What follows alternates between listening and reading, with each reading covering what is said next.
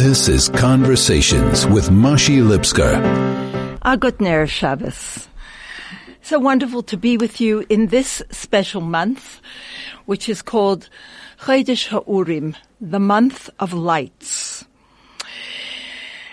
And of course, the parshas that we're reading warm our hearts because they are our story.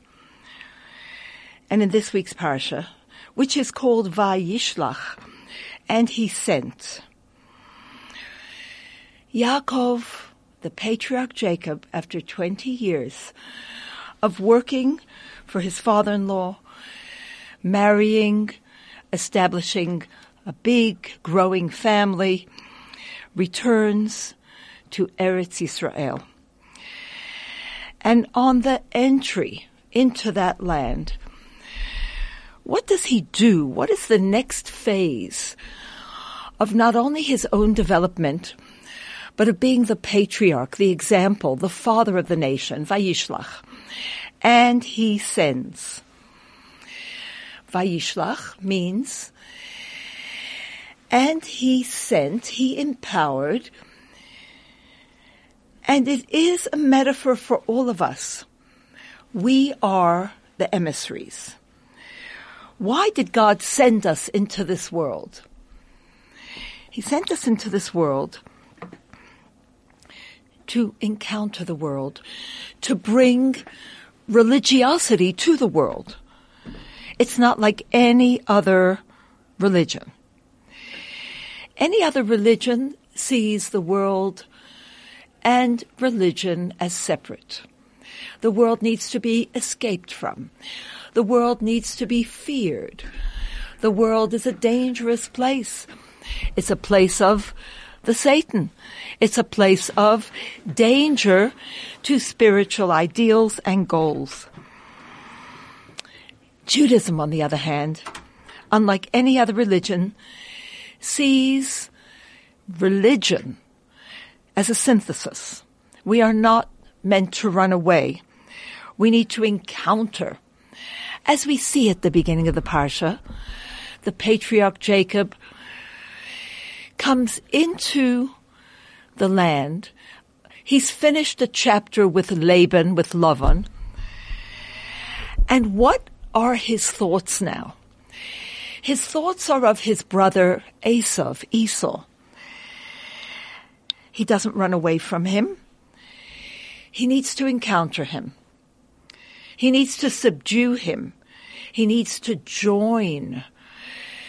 Whatever Esau has that's good, he wants to incorporate it, elevate it.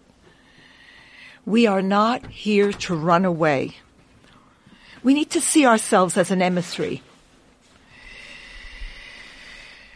We have been sent by the one above. He empowers us. We get our strength, our koyach from him. We represent him in the world. And what is required? How do we prepare to encounter, subdue, and elevate the world? What do we do to get ready? The patriarch Jacob shows us. He prepares in 3 ways. He prepares with prayer. And he turns to God and he uses that classic word, kotointi mikol hachsodim mikol ha'emes. I feel small. Jacob realized that despite his many merits, despite all the things good that we do, we are all indebted to God. We'll talk more about that in just a moment. This is Conversations with Mashi Lipsker. A few weeks ago in the parsha, Yaakov, Jacob, had stolen the blessings from his brother. His father, Yitzchak, wanted to bless his brother. His mother overheard, and she guided her son to take those blessings. And of course, Esau is furious. The father had hoped that if he would bless the son, he would strengthen his inner potential. He had potential to encounter the world, to synthesize spirituality with physicality, with embracing material, physical living. But he messed up. And his mother understood that if he would get the blessings, it would be a disaster, God forbid. And the vision of Abraham and the vision of Isaac and their hopes and dreams for their family and for the world would, God forbid, be doomed to failure. But Esau is angry. And now he's coming toward his brother Jacob with 400 men. How does Jacob react? What does he do? Esau is powerful. These 400 men are angry. They also don't like Jacob. These are not refined people. What does Yaakov do? How does he encounter challenge? He encounters it in 3 ways. He prepares a gift.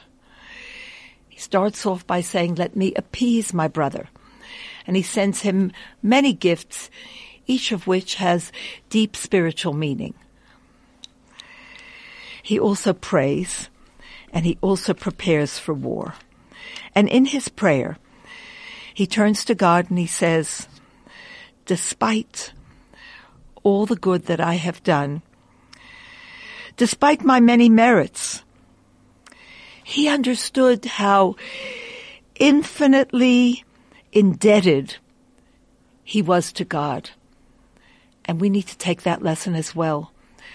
No matter how much good we've done, the blessings of God to us on a moment-to-moment basis, giving us life, giving us friends, family, strength, abilities, wherewithal, a roof over our heads, giving us food to eat, giving us garments to wear, giving us many, many joyous occasions, giving us on an ongoing basis this miraculous body, mind, heart, and above all, our soul.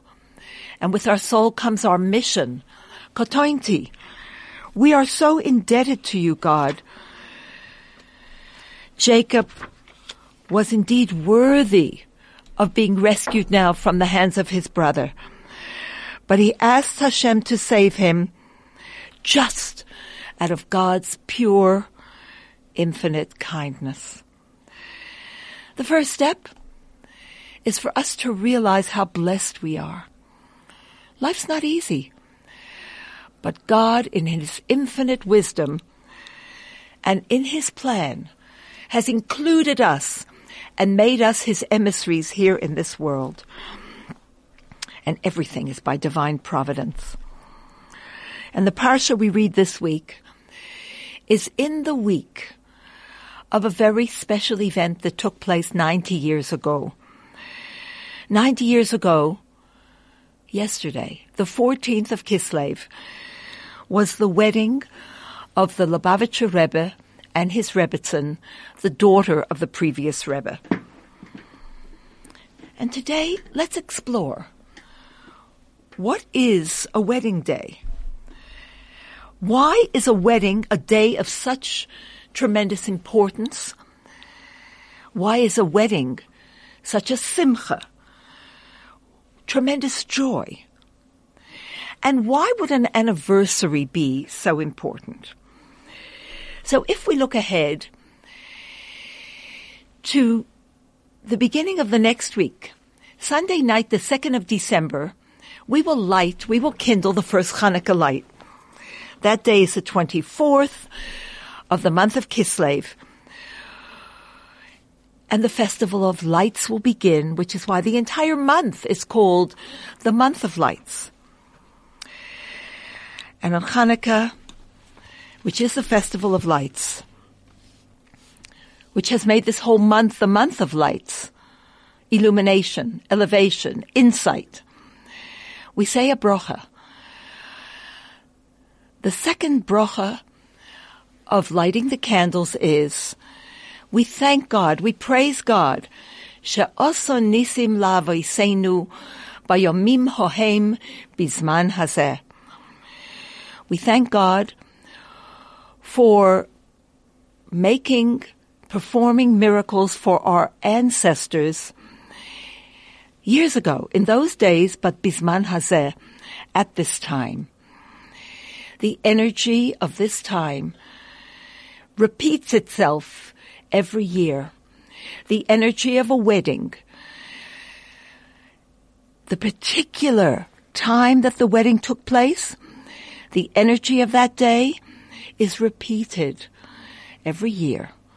The energy of a festival, the energy of a birthday, the energy of a simcha. These days are meant to be marked. These days have tremendous energy that we can draw on to connect with the original event in a greater and more growing way. So let's talk about creation. How many weeks ago? 7 weeks ago, we read the story of creation. And when Hashem created the world, Hasidic teaching explains, God took spirituality and from it he made physicality. And our mandate is to take physicality and make it spiritual. Eibishter took Ruchnius, and from it he made Gashmius, a world we can see and touch. And our job is to encounter that world, to embrace everything in the world, in real human life, in interactions, life, work, marriage, children, friends, spring, summer, festivals, weekdays, Shabbos. Every single part of this world, the way God created it, he empowered us to live in this world and return the world to its source. The world is really spiritual. It's a creation of God who is infinite and spiritual. But infinity implies that there's nothing he can't be. So he can be limited as well as unlimited. Everything that God has empowered us to do, that he's made made us his messenger for, is for the purpose of something called hiskalalus, joining together, making this world a home for him. How did God create the world? Hashem said 10 things. They're called the Asara Ma'amoros, the 10 sayings, with 10 attributes, with the Spheros, with the attribute of loving kindness, with the attribute of severity or gvura, limitation, justice, with all the attributes of compassion, fortitude, humility, bonding. Ultimately, what comes out of all that? The result is sovereignty, malchus. With 10 sayings did God create the world.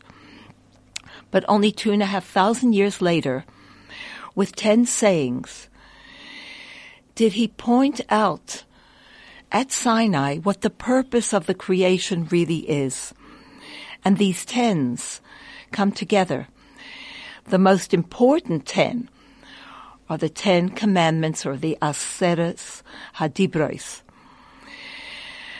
Until God gave the Torah at Sinai, heaven was heaven, earth was earth. And there was a decree, as it were, that things spiritual could not become physical and things physical could not become spiritual. You could use the physical to do goodness, but it did not change. It did not absorb and reveal the holiness on a permanent basis. It was just a medium through which to use the physical to reach the spiritual. But then 2,448 years later at Sinai, after creation, came the next step. And God said, I am breaking the rule now. Things spiritual can descend and become part of the physical. And the creatures in this world and everything in it can ascend, and they themselves become transformed to something spiritual. And God himself broke the barrier. He said, Va'ani hamaschil, and I will start. And the infinite God came down on the mountain. Infinity meeting, coming down on the physical. And the entire Sinai experience is known as a wedding. That the master of the universe was looking for a wife, a kala, a partner who would make this world a home, because the woman makes the home. And HaKadosh Baruch Hu, God himself, appeared as the chosen, the bridegroom at Sinai. And the Jewish people were the only nation who agreed to, as it were, marry him, partner with him. And the ultimate model for marriage is Sinai. The ultimate model for marriage was modeled for us by Hashem himself, the joining of opposites. Of course, God is everything, but in this relationship, he manifests as the giver, as the masculine. Everything to do with a wedding, a Jewish wedding, teaches us about the relationship between us and God, and everything about Sinai teaches us how to live in our relationships. Every preparation for the wedding, everything about the wedding. The number 7 features, because 7 are the midos, the spheros, building the world, building the home. And in the last brocha of the 7 brochas, there are 10 expressions of joy. Asher bara chosim v'kala, that's 1. Sosim v'simcha is 1. Chosim v'kala is the 2nd. And then, gila, rina, ditza v'chedva, ahava v'achva, shalom v'reus. 10 expressions of joy. Joy, rejoicing, is 1. Bride and groom is the next. And then all these levels in friendship and rejoicing and togetherness and joining. 10 expressions of simcha, of joy, because simcha, joy, is what it's all about. We are taught that simcha poireitz geder. Joy breaks down all barriers. And we're also taught that we must serve God with joy, and that everything in our life should be a service. How do we attain, reach for, and how do we hold on to this joy? Simcha is connected to a wedding, and it's a mitzvah to make the bride and groom rejoice, because it is joy that allows opposites to join.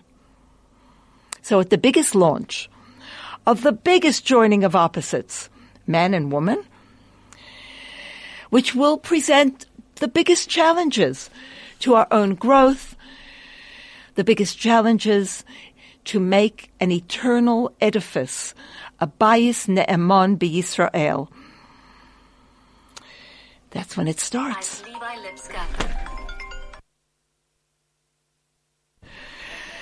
What happens is that we put everything into making the bride and groom happy. We make the simcha beautiful, the clothing beautiful, the music wonderful, the flowers. Everything is there to bring them joy. And then there's the dancing. Because God created a world of opposites, and he wants us to bring the balance. He created a world of day and night, light and darkness, heaven and earth, spirituality, physicality. And then he made all these separate midos, the spheros, chesed, loving kindness, gvura, discipline. He made man and he made woman. And the goal is unity. The goal is to live a physical life revealing the spiritual that's really there. God gave us the Torah, and it was a wedding. And that became the model to join heaven and earth, to join earth with heaven, the joining of opposites. How does one bring joy? How does one bring peace? Shalom, bayis, peace in the home. Every aspect of a wedding needs to be permeated with simcha, with joy, because joy is the perfect vessel for peace. We are different. We have a body and a soul. We have desires that are lofty, desires that are not so lofty. God created us in a way that we are quite self-centered, but we have a great soul, which is not self-centered. The perfect vessel for peace is joy. What happens when you feel happy? In last week's parasha, when Jacob felt happy, everything became easier. He forgot his troubles. God had promised to look after him. Vayiso Yaakov Raglov. He lifted his feet because it became easy to go. Now that God was going to look after him, there was joy. Joy is the perfect vessel for peace. It brings opposites together because it lifts us up from the mundane, from the detail. It's joining all 10 spheros, the intellectual and the emotional, into one synthesized power. Now, in this world, kindness on its own is not the best thing. You know, if I'm too kind to myself, instead of being a little firm with myself as well, if I'm too kind to my children, if I never show them any boundaries, if I'm too free and easy, I get up whenever I want, I do whatever I want, I eat whatever I want, there's no boundaries. This is not a life that can bring you to joy. But when it's a balanced life, there's a time to eat and a time to sleep, a time to go to work, a time to discipline, a time to love, a time to see, a time to overlook, a time for a well-placed word, a time for the weekday, a time for Shabbos, a time for myself, a time for my family. All of this brings us to blending, and the greatest vessel that can contain this blend is joy. Every joy, every wedding brings tremendous possibility, not only for personal joy, but for joy for the whole world. We'll be right back after this. This is Conversations with Mashi Lipskar. And a good Erev Shabbos. We're talking about Vayishlach. Each one of us is an emissary of God in this world, but not just to change the community, to change the country. It's about changing ourselves. It's about doing the right thing with the other. Before my husband and I got married, we were privileged to have a private audience with the Lubavitcher Rebbe. And the Rebbe told us, we asked for a blessing to have a warm home, meaning a warm marriage. And the Rebbe said, see to it to make it warm for the other, and it will be warm for you. Let's think about all these others. God came down on the mountain. God bends down to us. We've got to make it warm for him. He's given us so much. Let's talk about this huge privilege and how God has modeled for us to be successful in our marriages. And God came down on the mountain. Infinite God comes and bends down to us. Even the big one, in our case, even the right one, needs to learn from Hashem to bend down to the other. Who am I? Why would it be right in a marriage, in a relationship, to try and see the other, even when they're hurting you?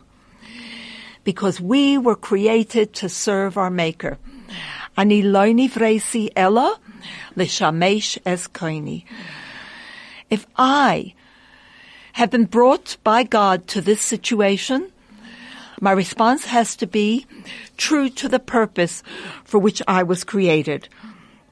He brought me to this test or challenge. I need to learn from him. And God came down on Mount Sinai. Got to bend down to the other. Marriage has the greatest potential for joy. We know in the beginning it's wonderful. But then, marriage brings the greatest blessings, but we need to work hard. Marriage brings a child, which is the permanent joining of a man and a woman, the permanent joining of opposites that comes into this world to continue to build the world. We see in all the parshas we've been reading the emphasis on family. But the question is, how do we sustain the joy? See to make it warm for the other, said the Rebbe.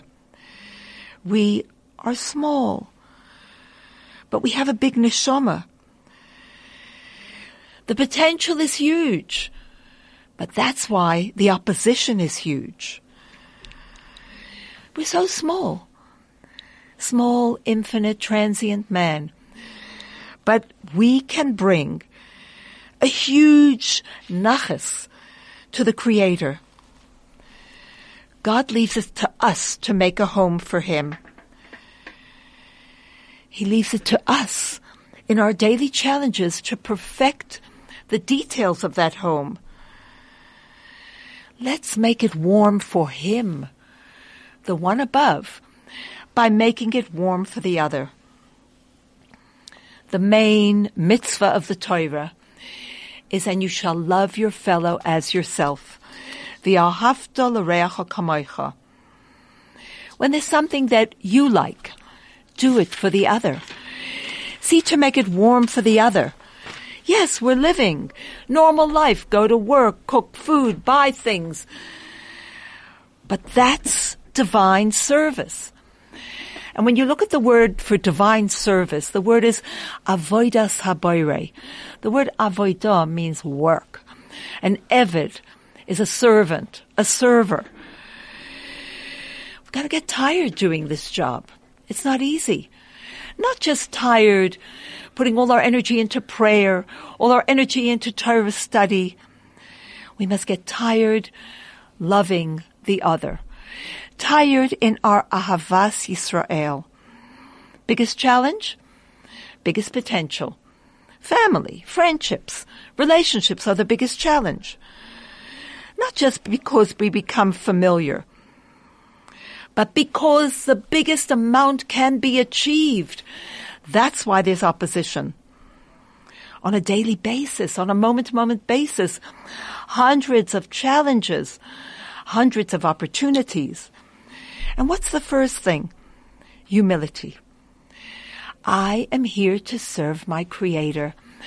He's bringing me this challenge at this moment. He's right here next to me. Daily, minute by minute, hourly, ongoing. Think about Yenem. Think about the other. Remember, everything is behashgacha pratis. Sent this second by Hashem. He's here. He's so not only here, but he's behind everything that's happening. And so I want to share with you today an incredible story that a friend shared with me this morning. And she tells the story that in the Rebbe's neighborhood in Crown Heights, there was a Jew by the name of Yankel. And he owned a bakery, and he was a Holocaust survivor. And he once said, "You know why I'm alive?" He said, "I was just a teenager, just a kid, at the time when we were rounded up and put on a train, and it was winter. We were put in that boxcar, and we were on our way to Auschwitz. When night came, it was freezing, deathly cold in that boxcar. He said, the Germans, Yimach Shmam, would leave the cars on the side of the tracks overnight, sometimes for days, without food, of course, no blankets. And it was so cold. And sitting next to me was an older man, a beloved elderly Jew. He was from my hometown, and I recognized him. But I'd never seen him like this. He was so cold, shivering from head to toe. He looked terrible. So I wrapped my arms around him, said Yankel. And I began to rub him, to warm him up. I rubbed his arms and his legs and his face and his neck, and I kept begging him to please hang on. All night long, despite my own exhaustion and my fingers being numb, I kept the man warm. My fingers, my arms were numb, but I didn't stop holding him and rubbing the heat from my body to his body.